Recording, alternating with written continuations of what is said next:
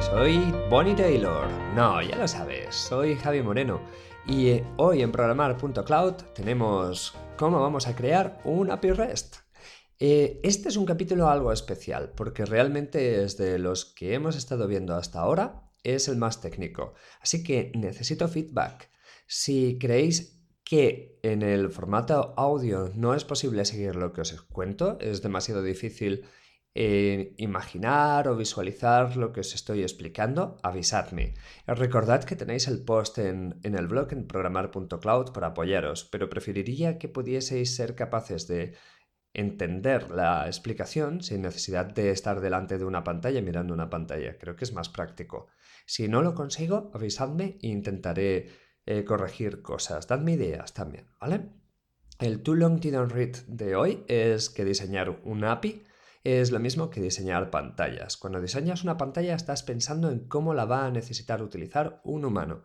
Cuando diseñas una API también estás pensando cómo la va a terminar utilizando un humano, maldita sea. Porque los APIs son consumidos por personas, por programadores, a través de código, de acuerdo. Pero tienes que pensar que esas personitas, esos seres humanos, tienen que ser felices invocando tus operaciones.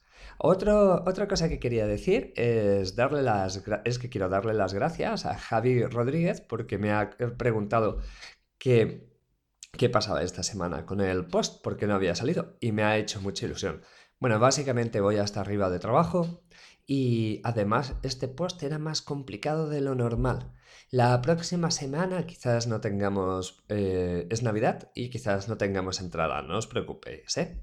Y os pondré algún material que os he prometido por aquí por en medio, que ya veréis después de qué va, para pasar el mono. Venga, vamos a ello. ¿Qué vamos a hacer hoy? Nos vamos a poner el gorrito de un miembro del equipo, que va a ser la persona a la que se le ha asignado la tarea de implementar la historia de usuario de Progreso Cursos. No sé si la recuerdas del post anterior, pero decía algo así. Como administrador de cursos, deseo poder obtener una visualización global de la utilización de cada curso y unidad didáctica para conocer su popularidad y actuar en consecuencia. Vale, manos a la obra. Tendremos que detectar los recursos que hay que manipular para implementar esta funcionalidad y definir unas rutas HTTP claras para invocar operaciones sobre ellos y generar la respuesta deseada. No hay problema. Bueno, sí, ya veremos. Ojo, disclaimer. Para que no haya confusiones con el rol ágil de Product Owner y el cargo que ostenta el cliente para el que desarrollamos la aplicación, que estaba descrito como propietario del producto originalmente, pero que no siempre tienen que coincidir uno y otro, he cambiado el nombre de este último a un mucho más lógico administrador de cursos. Si miráis el post anterior y lo ponéis, ya veréis que lo he actualizado también. Y mil perdones, esta noche me pego unos latigazos por ello. Vale, ya podemos seguir, que me vengo arriba. Vamos a empezar hablando de los recursos, y es alrededor de lo que se va a centrar cualquier API que vayáis a diseñar. En la Wikipedia ya tenéis una buena descripción sobre lo que es REST, así que no voy a repetirte lo que pone allí. Mi plan es más bien ir contándote los detalles que hagan falta en cada momento en el que lo necesites, en lugar de adelantarte toda la teoría para después aplicarlos. Esto es como a mí me gusta aprender. Pero vamos, si prefieres hacerte una idea de lo que vamos a hablar antes de seguir, tú no te cortes y visita la Wikipedia. En el post tienes el link directo. Tampoco te preocupes si tu programación está un poquito oxidada, porque verás que en este post en concreto no hago demasiado hincapié en esa parte. Estamos hablando más bien de arquitectura y de diseño que de implementación. Dentro de poco ya te contaré que voy a hacer un vídeo especial dando todos los detalles sobre dónde está el código y cómo se ha llevado a cabo. Lo primero que tenemos que tener claro es que REST se estructura, como hemos dicho, alrededor de recursos, que son las entidades que permites manipular con tu API. Esas entidades deben quedar representadas en una URL, en la ruta, que se utiliza para ejecutar operaciones sobre ellas con invocaciones HTTP. Así que el primer paso es definir la lista de recursos y para ello vamos a echar un vistazo a esa historia de usuario que hemos visto más arriba. El administrador de cursos claramente es un actor involucrado que en el fondo corresponderá pues, a un tipo de usuario de la aplicación. No va a tener un papel relevante más allá de la autorización y de la autentificación. Es decir, que no vamos a usarlo más allá de saber qué operaciones puede invocar y a qué información tiene acceso. Así que de momento aparcamos su implementación, aunque sea crítico esta parte del proyecto, la aparcamos para más adelante. Con lo que esto va a generar una nueva tarea que consistirá en integrar en el sistema de permisos la funcionalidad que estamos hablando, de la que estamos comentando. Bueno, se lo decimos al resto del equipo, apuntan la nueva tarea y pasamos al siguiente paso. Seguimos revisando la historia del usuario y llegamos a un curso. Claramente, aquí sí que tenemos nuestro primer recurso. Preguntamos al Product Owner y nos comenta que un curso básicamente ahora mismo está definido por un código alfanumérico único e inmutable, un título en español y una descripción de unas 100 palabras. Además, un curso tiene una serie de unidades didácticas. Vale, fíjate en algo importante. Hemos pedido una aclaración. Esto es súper loco, ¿eh? Durante el desarrollo, además. Bueno, pues más te vale que sea posible llevar a cabo esta acción de la manera más eficiente posible y siempre que te haga falta, porque si no vas a acabar como yo en el proyecto del horror que te comenté en el post anterior. Si no lo has escuchado o no lo has leído, échale un vistazo porque igual te ahorro unas cuantas botellas de vino. En cualquier caso, de las historias de usuario y de la última conversación detectamos que existe además otro recurso llamado unidad didáctica. De nuevo, el Product Owner nos explica que cada una de estas unidades didácticas, tiene un número de orden, que no es consecutivo o no tiene por qué serlo, pero que sí que es inmutable, y un título. Usando el código es posible generar el link al post que en el fondo implementa esta unidad didáctica, porque estamos haciendo un LMS para nuestro curso blog.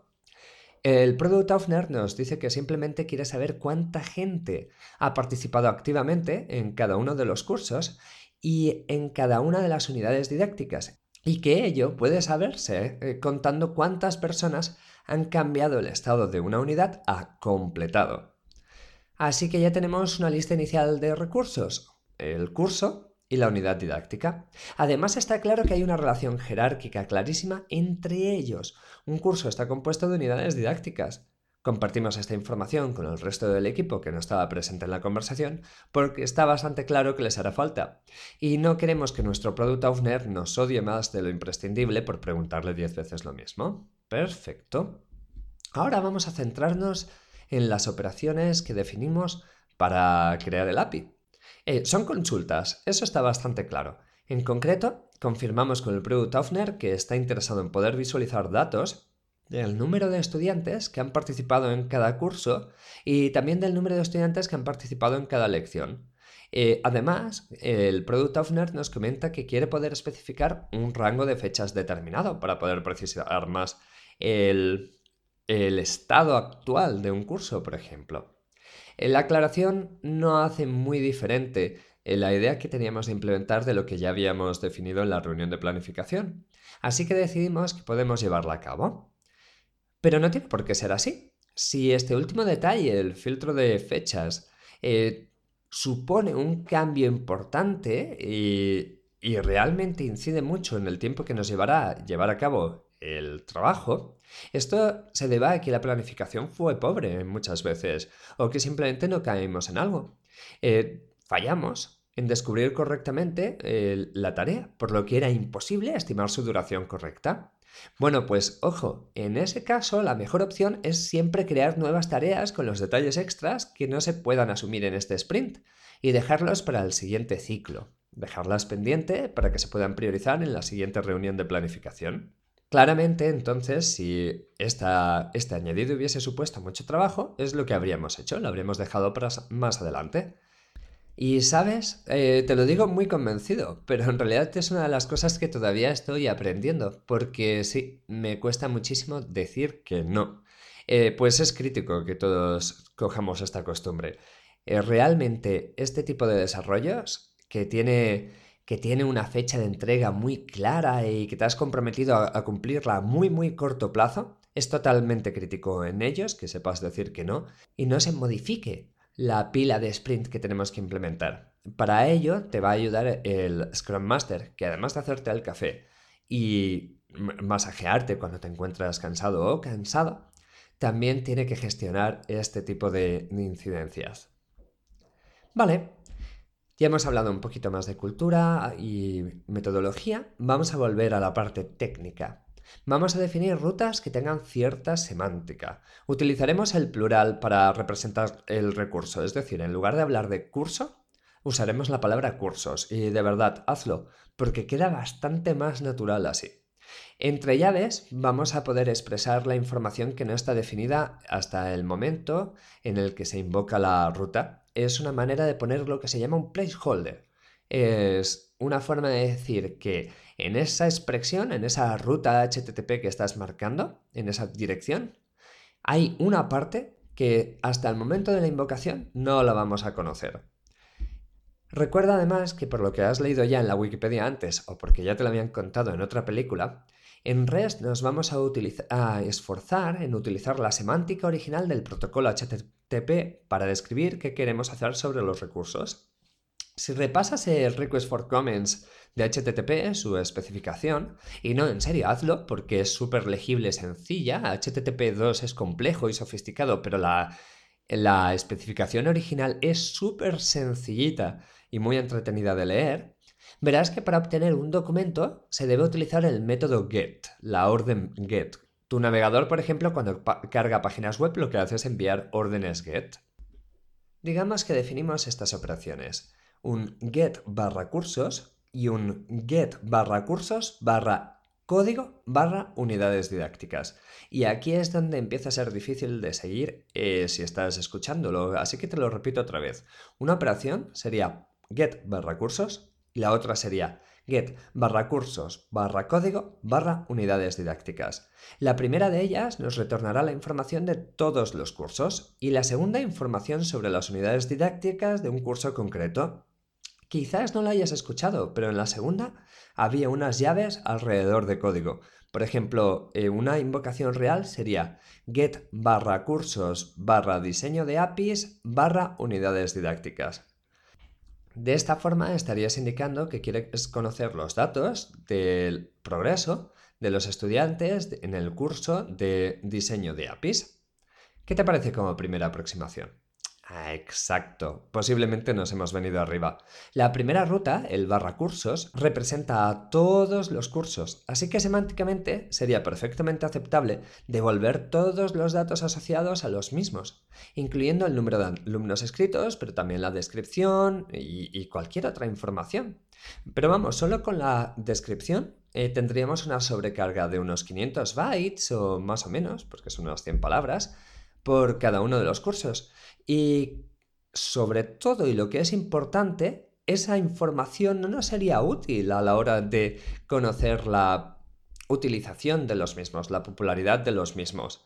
Este es el criterio importante, el si se va a utilizar o no esa información para solventar la query que necesitamos responder. Así que decidimos que es demasiado sobrepeso y que tenemos que buscar una solución. Y aquí hay dos opciones. La primera es añadir un mecanismo por el cual podemos especificar en la URL una proyección. Una proyección, calma, es solo una forma elegante de decir que solo quieres parte de la información disponible en cada momento. De esta manera podrías quitarte de encima la descripción del curso. Esta opción la implementaremos con parámetros en la query string de la URL. La query string probablemente ya sabes qué es lo que va detrás de un interrogante en una petición HTTP GET y son parámetros adicionales que pasas tras la ruta de la invocación. O bien también puedes crear un nuevo recurso dependiente del anterior, que solo incluya la información que necesitamos.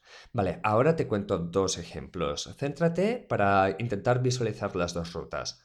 La primera sería un get barra cursos, interrogante, y aquí metemos parámetros. Por ejemplo, proyección igual a título, actividad, indicando que queríamos devolver solo el título y la actividad. La alternativa sería hacer un get barra cursos barra actividad, creando un recurso secundario, la actividad. ¿Qué te parece mejor? Pues ya está, esa es la decisión correcta. ¿Sabes cómo solucionaba yo esto cuando me tenía que pelear de verdad? Miraba fijamente a los ojos a la persona que me había preguntado ¿por qué has tomado esa decisión? Y le decía, es una decisión de diseño. Y funciona. Normalmente, si consigues el tono de voz del Wizard Heredak, la gente deja de insistir en que por qué has elegido entre dos cosas que ambas son perfectamente aceptables. En mi caso, creo que la segunda opción, la de /cursos /actividad, se entiende mejor. Es más legible y sobre todo por si más adelante tenemos que utilizar la queryString para alguna otra cosa. Y por lo tanto, seguramente además también tiene una semántica más fuerte. Así que optamos por ella. Pero no deja de ser lo que te decía antes, una decisión de diseño. Así que defiéndela como tal y en punto. Por coherencia, seguimos la misma táctica con la operación de unidades didácticas y nuestro API quedaría así. Por un lado tendríamos get /cursos /actividad y por otro lado tendríamos get /cursos /código del curso /unidades didácticas /actividad. ¿De acuerdo? Vale, bien, perfecto, funcionará. Ahora tenemos que solucionar el extra que nos han colado hablando antes, el poder filtrar por un rango de fechas. Y en los filtros, aquí sí que es muy cómodo y muy natural ampliar la información de la query afectando al mismo recurso, añadiendo parámetros opcionales en la queryString. Por ejemplo, en este caso sería algo así. Un get sobre /cursos /actividades interrogante, parámetro desde igual a la fecha inicial, una %, que ya sabes que es como se divide los parámetros, hasta igual la fecha final. Te lo vuelvo a decir. Get /cursos /actividad interrogante desde igual fecha inicial a % hasta igual fecha final. El formato para especificar las fechas más popular es el ISO 8601. Y vigila, porque ya sabes que en informática las fechas tienen siempre más peligro que una piraña en un bidet.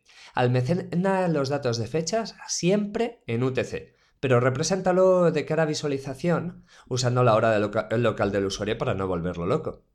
Si no sigues esta táctica, de verdad, con algo tan básico y sencillo como las fechas, tendrás problemas serios, de los que duelen mucho.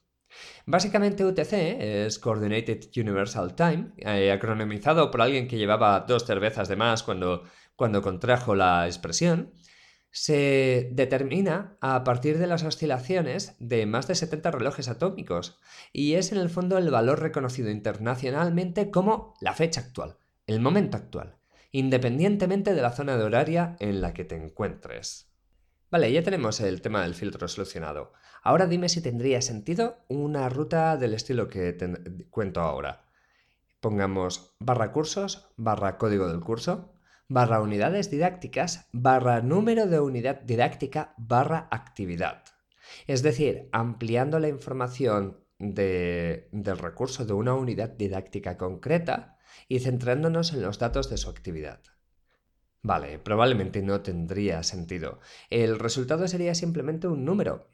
El número de estudiantes que han marcado la actividad como completada en ese plazo de tiempo.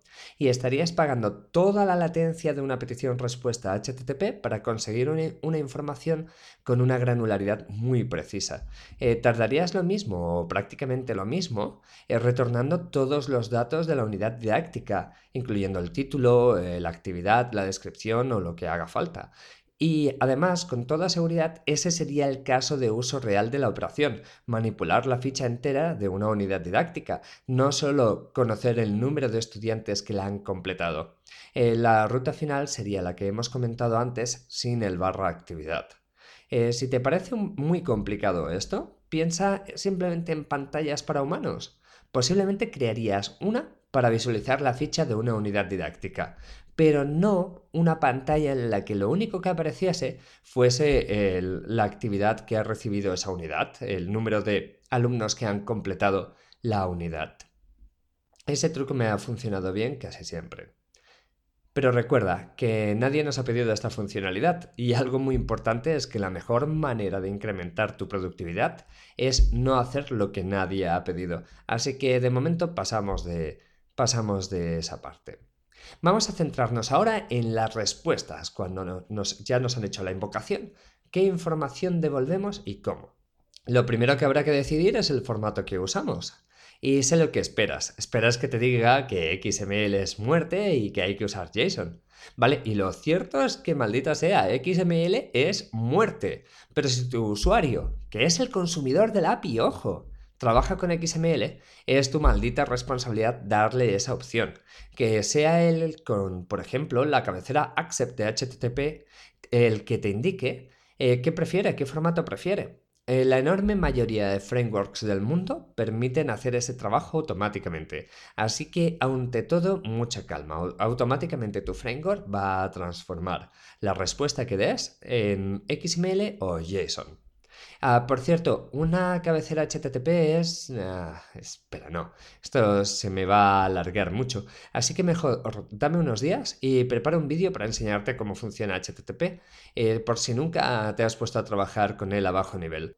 En el post, en programar.cloud, en el artículo de cómo crear una API REST, podrás ver una respuesta de ejemplo en formato JSON. Y básicamente es un array, una lista de objetos que cada uno de ellos representa la actividad del curso. Lo más descatable, no, maldita sea, lo más destacable que tienes en esta respuesta es que verás cómo se repite una y otra vez datos que en principio serían los mismos en todos los objetos. Por ejemplo, en este caso concreto, verás que cada uno de los objetos que retorna incluye el código del curso, su título, el número de unidades didácticas completadas, que es lo que realmente estamos solucionando en este caso, y las fechas desde dónde empieza la selección hasta el final, el filtro de fechas del que hablábamos antes. Y esto se repite para cada objeto cuando, tal y como hemos montado en nuestra query, en nuestra API, el desde y el hasta va a ser el mismo para todos los objetos. El objetivo que tenemos con ello es, de nuevo, facilitar la vida al consumidor. En lugar de, en este caso, haber montado dos niveles, es decir, haber montado un objeto que contiene desde y hasta, y después haber añadido dentro objetos con los datos específicos de los cursos, que serían simplemente el código, el título y las unidades completadas, bueno, lo hemos hecho de la manera anterior para que un usuario que necesite recuperar esa información fácilmente lo puede hacer sin crear jerarquías de objetos complejas. Y es, de nuevo, una decisión de diseño, pero estamos hablando de publicar funcionalidad, no estamos hablando de crear la mejor y más sofisticada representación de la realidad que haya existido nunca. Estamos hablando de ser prácticos en el fondo. Y como todo lo demás es discutible, elige tu veneno. Otro tema importante es, como os he dicho antes, las fechas. Las fechas las representamos como cadenas de caracteres en JSON, porque maldita sea, no hay un tipo de dato de fecha. Es que no voy a ser yo quien raje de Douglas Crockford, que es un grande. Pero hombre, Douglas, las fechas, haberme metido un soporte para fechas en condiciones. En fin. Recuerda sobre todo que una vez que hayamos publicado esta versión del API, estamos firmando un contrato. Esto es crítico. No vamos a poder cambiar el nombre y el tipo de ninguno de sus atributos. Añadir nueva información puede ser aceptable, pero a menos que quieras mantener varios proyectos que implementen distintas versiones del web service, y ya te contaré cómo se hace si lo necesitas, los nombres y los tipos que hayas decidido aquí están para quedarse. Y si no, echa un vistazo a la cantidad de atributos repetidos con distinto formato o distinta sintaxis que hay en un tweet cualquiera. Por ejemplo, la propiedad geo en un tweet está duplicada en la propiedad place con otra forma de representación y debería ir asociada a location, que es otra propiedad que tiene por allí un tweet, pero que no está agregada, no está agrupada, perdona. Los chiquitos que crearon el contrato se han portado bien y han resistido el impulso de refactorizarlo, porque no es algo que puedas cambiar sin destrozar el trabajo de la gente que ha basado su propio producto en invocar tu API en tu contrato. En el post del blog tienes una foto de la anatomía de un tweet. Es una imagen muy famosa y es realmente esclarecedora.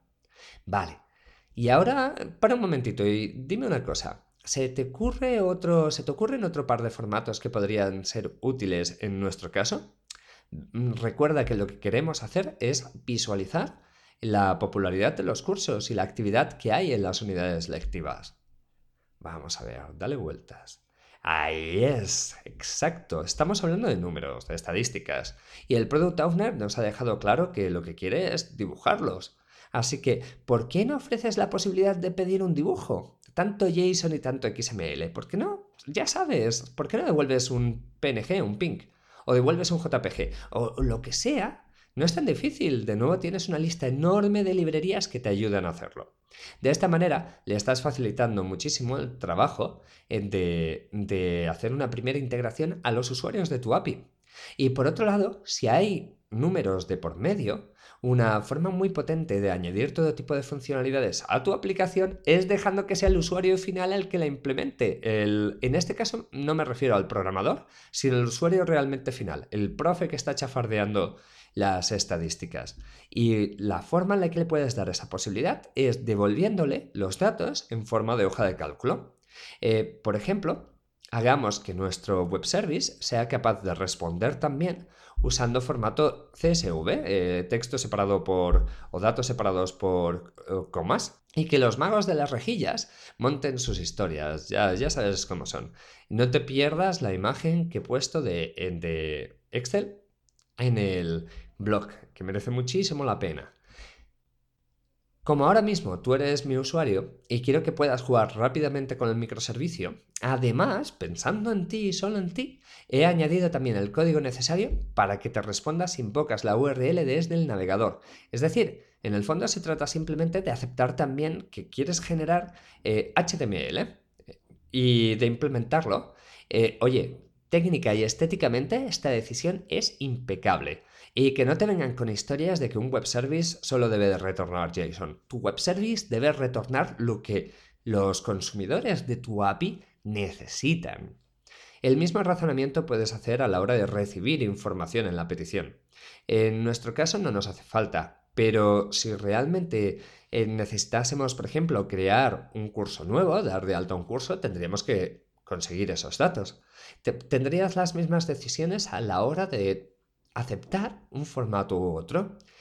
Aquí sí que es verdad que todo es bastante más manual o suele ser bastante más manual y dar mucha flexibilidad supone un buen número de horas de trabajo. Así que llega a un compromiso contigo mismo. Tampoco te sientas muy culpable si al final tienes que tomar una decisión y es el usuario final el que se tiene que adaptar a ella. Muy bien, vamos a hablar un pelín de la implementación. En este post no te voy a dar muchos detalles sobre ella, no es el objetivo que tengo aquí. En cuanto pueda, ya te digo, montaré una serie de entradas y vídeos especiales explicándote realmente en detalle cómo se puede llevar a cabo, cómo se codifica todo esto que hemos visto antes. Se basará en Spring Boot, que es ese framework de programación de Java que me tiene robado el corazón. ¡Ay, bribón! En fin, algo que sí que tienes que tener en cuenta ahora mismo es que Spring Boot utiliza Maven o Gradle si quieres, que son herramientas que entre otras muchas cosas ayudan a ejecutar los tests y a automatizar la generación del ejecutable, en nuestro caso un ficherito .jar. Es imprescindible que tengas una herramienta que sea práctica para llevar a cabo este trabajo, porque más adelante vas a intentar automatizarlo todo, ya verás. Te pongo en el post el link al repositorio del código fuente y también el link al ejecutable, al .jar ya compilado. Elige lo que tú prefieras para hacer las pruebas. Te vas por ejemplo, a la parte que ya está compilada, descargas el jar, instalas el kit de desarrollo de Java, que eso no tiene media torta, te pongo el link en el post también. Y desde línea de comandos haces un cd hasta la carpeta donde tengas el fichero jar. Luego solo tienes que ejecutar un java-jar y el nombre del ficherito en sí, que bueno, ya verás que es un pelín largo, no importa, ya lo mirarás en el post. Aparecerán unos bonitos mensajes, incluyendo el aviso de que el servidor de aplicaciones está listo para recibir peticiones. Y dado que son consultas y por lo tanto usas el método get y además hemos soportado el tipo de dato text/html, directamente desde tu navegador puedes probar a hacer un http localhost puerto 8080, que es el puerto por defecto, /cursos/actividad. Y si quieres le puedes añadir un filtro, ya mirarás el formato de fechas ISO en el post, porque es imposible decir así de un tirón en el podcast. Verás también que si cambias los parámetros, bueno, obtienes exactamente los mismos resultados. Esto es porque solo está implementado el controlador, es decir, la parte que permite interaccionar con el exterior de la aplicación y que define el API. Las reglas de negocio, la base de datos, el resto de los componentes están simulados y ya nos dedicaremos a ellos más tarde y en realidad no nos importa demasiado. Querrás comprobar también si los otros formatos de respuesta funcionan, es decir, si además de HTML puedes devolver JSON y XML. Para hacer esto, lo más práctico es que cojas ahora mismo Postman para Chrome, una extensión, o un add-on que hay para Firefox, que es el REST Easy. En el vídeo que hablaré de HTTP intentaré también añadirte un tutorial para que veas cómo se puede hacer. Y desde luego, si como yo eres un romántico o una romántica, en realidad lo terminarás haciéndolo con el bueno del say URL, el curl. Ya sabes, desde consola con fondo de color verde. Uf, esto se está alargando realmente mucho hoy. Es un capítulo muy denso. Así que lo dejamos ya. Pero te adelanto un poquito qué es lo que vamos a hacer más adelante, porque recuerda, tengo un plan. Y el plan incluye empezar a hablar sobre tests tan rápido como sea posible, porque son la única manera de asegurar la calidad de tu código. Nos dedicaremos a ello la semana que viene, o dentro de 2 semanas, dame un margen, que es que viene Navidad, maldita sea. Y mientras gestionamos también los posibles errores del API y alguna operación adicional que nos hará falta. También hablaremos de generar documentación automáticamente, algo que es crítico a la hora de facilitar la vida a tus usuarios, y remarco la palabra automático. Si la documentación es manual, olvídate, nadie la va a leer y nadie la va a actualizar. También hablaremos de hate OAS y de paginación. Eso no va a caber seguro, lo dejaremos para más adelante, ¿de acuerdo? Pero de verdad seguiremos implementando el microservicio. Y si no tienes clara alguna de las ideas que han ido saliendo, por ejemplo, ¿qué es JSON o por qué XML es mal? Tú dímelo, tengo un plan, pero si no te gusta, aquí tengo otros planes también, ¿de acuerdo? Este post, como te decía antes, ha sido para mí realmente complicado de escribir y de producir en audio. Así que cualquier comentario que me dejes te lo voy a agradecer un montón. Dime si merece la pena o realmente es totalmente imprescindible tener un vídeo para poder seguirlo. Vale, ¿y adivinas de quién es la música de la entradilla? Ay, sí, es de Marcus, no me digas que no sonríes cuando la oyes. También en el post tienes una imagen al principio de todo que ilustra perfectamente lo que quiero hacer una vez pase la próxima semana. La imagen es de Ben Gallagher, le puedes encontrar en Flickr. Como casi siempre te dejo una tira de Dilbert. Y por cierto, mira también el link que te pongo, porque una de las tiras de Dilbert de esta semana es totalmente espectacular. Y también, si quieres, puedes chafardear el artículo que Simon Foden escribió hace ya tiempo sobre la anatomía de un tweet. Te dejo el link en las postdatas del post. Y en ese artículo está también el gráfico que hemos visto de Rafi Krikorian, o que mejor dicho, no has visto en el audio, de Rafi Krikorian, describiendo en qué consiste un tweet, en qué consiste realmente en los datos que devuelve el API de acceso a Twitter. Vale, si has llegado hasta aquí, un abrazo y eres una persona dura. La semana que viene, más aquí en programar.cloud.